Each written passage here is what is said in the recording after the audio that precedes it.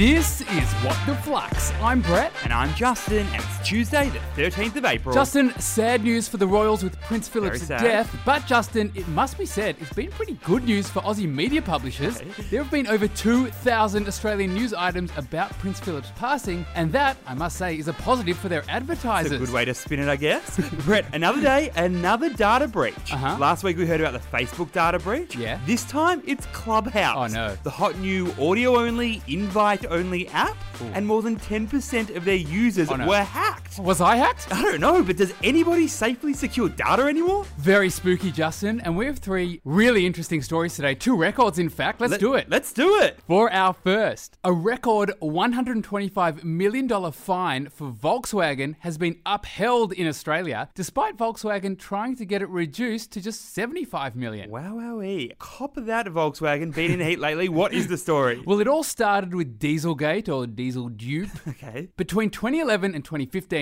Volkswagen falsely represented the diesel emission standards of its cars. And what does that mean? It means that Volkswagen made their vehicles appear more environmentally friendly than they actually were. In actual fact, the engines emitted pollution up to 40 times above what is allowed. And this misled consumers and even misled regulators. Now, Brett, initially, Volkswagen and the Australian Competition and Consumer Commission agreed on a $75 million penalty. But then in December 2019, Justin, a federal court judge said, that's $75 million, not enough. This was pretty sophisticated. I'm thinking you actually deserve, let me see here, $125 million fine. That is more like it, I reckon. But then Volkswagen appealed, but it turns out, that was a no-go. But Brett, get this. This little $125 million fine, that is 5 times the previous highest penalty in Australia. Wow, so what is the key learning here? Mislead consumers, that is one thing. But mislead a regulator, and you can expect a lot of pain. Volkswagen misled both consumers and regulators regarding whether its diesel vehicles complied with environmental standards. In fact, they built technology that would actually dupe testers specifically. Gee, this record penalty sends a message to large corporations. You could face massive penalties if you mislead consumers. And even larger penalties if you mislead regulators. For our second story, Japanese beer maker Asahi wants to halve its debt after it paid big to buy multiple global and Aussie companies. Refreshing news, this one. What is going on here? Well, Justin, it's fair to say that Asahi has been a bit of a raging bull in recent years. It's been on an acquisition spree. In 2016, it bought Peroni, Grolsch, and Pilsner Urquell in 2 separate deals worth around US $11 billion.